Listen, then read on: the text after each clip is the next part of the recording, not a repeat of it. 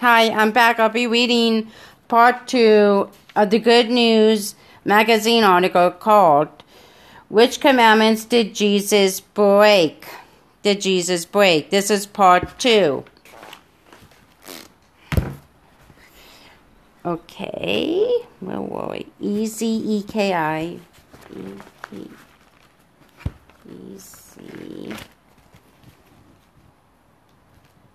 853. Okay, 20. Okay.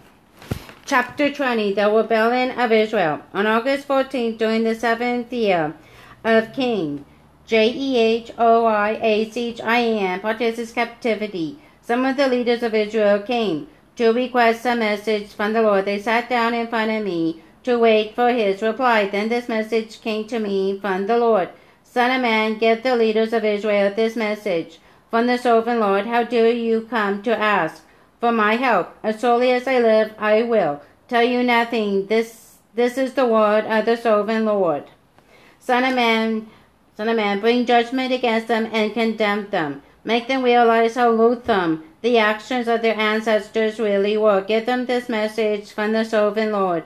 When I chose Israel and revealed myself to her in Egypt, I swore that I, the Lord, would be your God. I promised that I would bring her and her descendants out of Egypt to a land I had discovered and explored for them, a good land, a land flowing with milk and honey, the best of all lands anywhere. Then I said to them, each of you, get rid of your idols. Do not defile yourselves with the Egyptian gods, for I am the Lord your God. But they rebelled against me and would not listen. They did not get rid of their idols or forsake the gods of Egypt. Then I threatened to pour out my fury on them to satisfy my anger while they were still in Egypt. But I didn't do it, for I acted to protect the honor of my name. That way the surrounding nations wouldn't be able to laugh at Israel's God, who had promised to deliver his people. So I brought my people out of Egypt and led them into the wilderness. There I gave them my laws so they could live by keeping them. Yes, all those who keep them will live. And I gave them my Sabbath days of rest as a sign between them and me. It was to remind them that I, the Lord, had set them apart to be holy, making them my special people. But the people of Israel rebelled against me, and they refused to obey my laws there. In the wilderness, they wouldn't obey my instructions, even though obedience would have given them life. And they also violated my Sabbath day, so I threatened to pour out my fury on them. And I made plans to utterly consume them in the desert. But again, I held back in order to protect the honor of my name. That way the nations who saw me lead my people out of Egypt wouldn't be able to claim I destroyed them because I couldn't take care of them. But I swore to them in the wilderness that I would not bring them into the land I had given them, a land flowing with milk and honey, the most beautiful place on earth. I told them this because they had rejected my laws, ignored my will for them, and violated my Sabbath days. Their hearts were given to the idols. Nevertheless, I pitied them and held back from destroying them in the wilderness. Then I warned their children and told them not to follow in their parents' footsteps, defiling themselves with idols. I am the Lord your God, I told them. Follow my laws, pay attention to my instructions, and keep my Sabbath days holy, for they are a sign to remind you that I am the Lord your God. But their children too rebelled against me. They refused to keep my laws and follow my instructions, even though obeying them would have given them life. And they also violated my Sabbath days. So again, I threatened to pour out my fury on them in the wilderness. Nevertheless, I withdrew my judgment against them to protect the honor of my name among the nations who had seen my power in bringing them out of Egypt. But I took a solemn oath against them while they were in the wilderness. I vowed I would scatter them among all the nations because they did not obey my laws. They scorned my instructions by violating my Sabbath days and longing for the idols of their ancestors. I gave them over to worthless customs and laws that would not lead to life. I let them pollute themselves with the very gifts I had given them, and I allowed them to give their firstborn children as offerings to their God, so I might devastate them and show them that I alone am the Lord.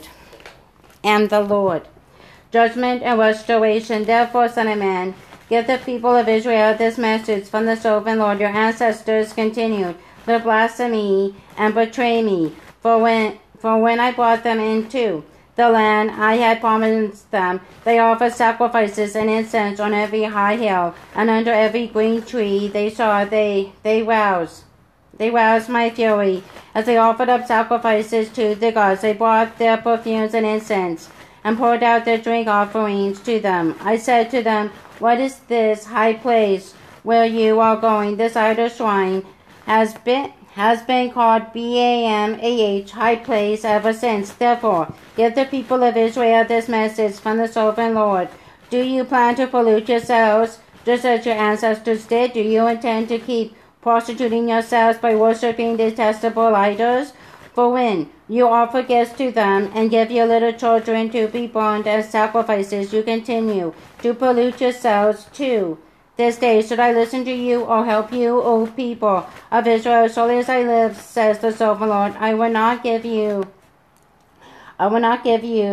a message, even though you have come to me, requesting one. You say we want to be like the nations all around us, who serve idols of wood and stone.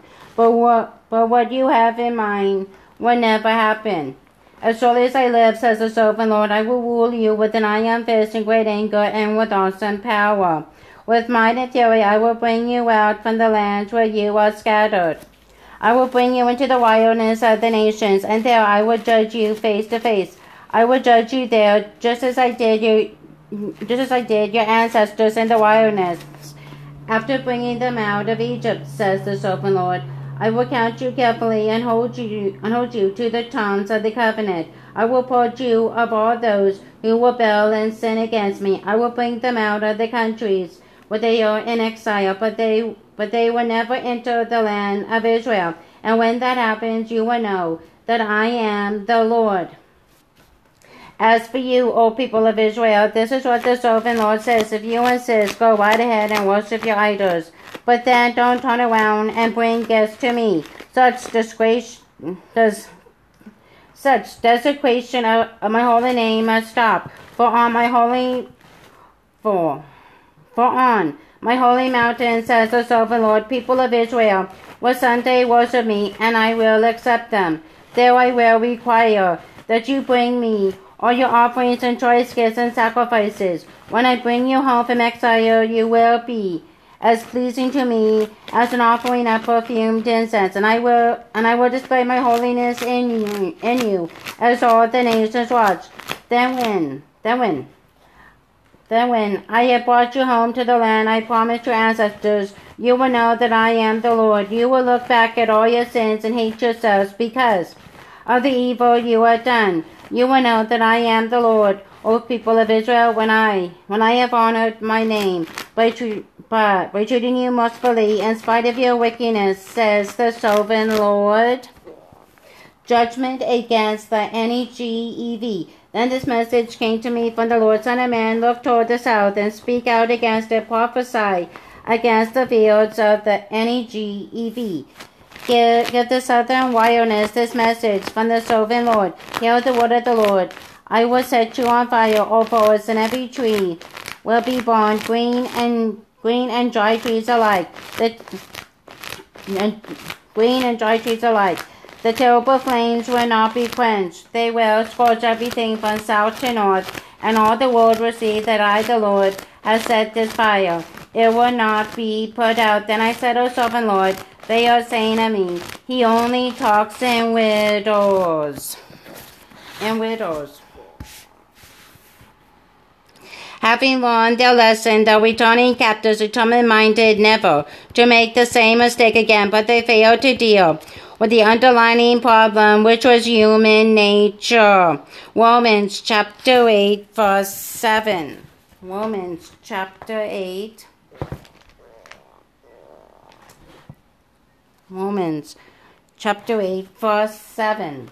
For the sinful nature is always hostile to God. It never did obey God's laws, and it never will. They simply went from one extreme to the other, from careless disregard for the laws of God to a practical legalism that violated the true intent of the laws of God and depraved them of the beneficial effect. Matthew chapter 15, verse 6. Matthew chapter 15.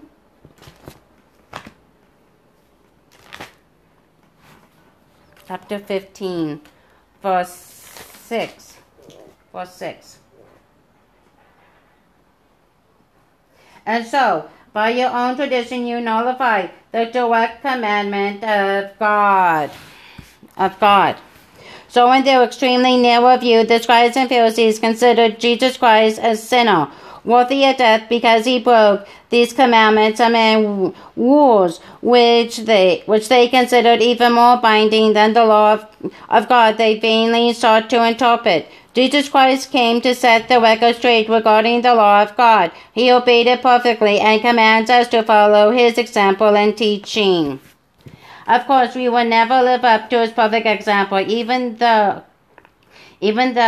that should be our desire and intent. Jesus did not live by the law of God to deliver us from the obligation to obey it. He lived a sin-free life and died to deliver us from the death penalty for our sins, because we have all broken the law. Through the power of the Holy Spirit, Jesus offers to live in us, but he does not live our lives for us. We must all repent and yield ourselves as servants of righteousness, with the realization that God is working in us both to will and to do for his good pleasure.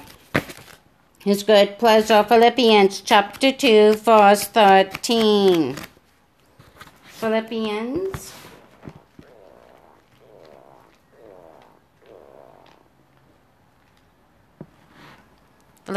chapter 2, verse 13.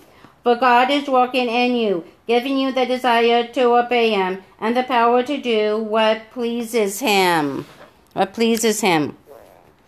Love is the basis of God's law, and one cannot claim to love God apart from obedience to his commandments. 1 John chapter 5, verses 2, 3 to 1 John chapter 5, verses 2 and 3. 1 John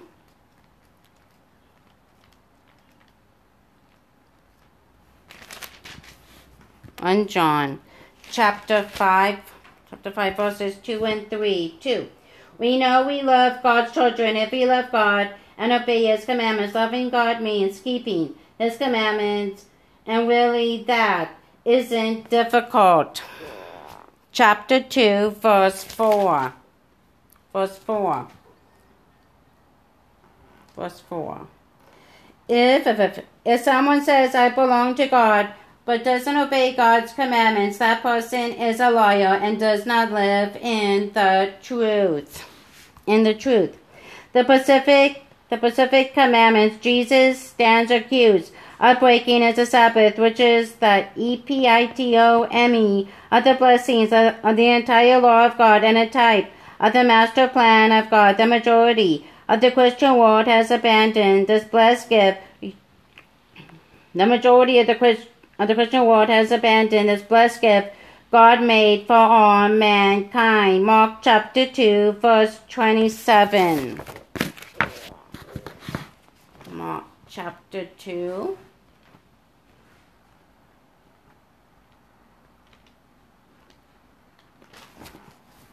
Chapter 2, verse 27. Verse 27. Then he said to them, the Sabbath was made to benefit people, and not people to benefit the Sabbath. Instead, most keep a different date based on human tradition or ignore the Sabbath commandment altogether. Once again, the pendulum of human nature has swung from legalism back to careless disregard for the laws of God, especially the Sabbath. By replacing the laws and commandments of God with human traditions, especially by substituting Sunday for the Sabbath and tradition-based holidays for God's holy days, many today have made the commandment of God of no effect by their tradition. Matthew chapter 15, verse 6. Matthew chapter 15, verse 6. Verse 6. And so, by your own tradition, you nullify the direct commandment of God. The scribes and Pharisees knew the two main sins that led to that captivity was Sabbath breaking and adultery. They determined never to make the same mistake again. End of article.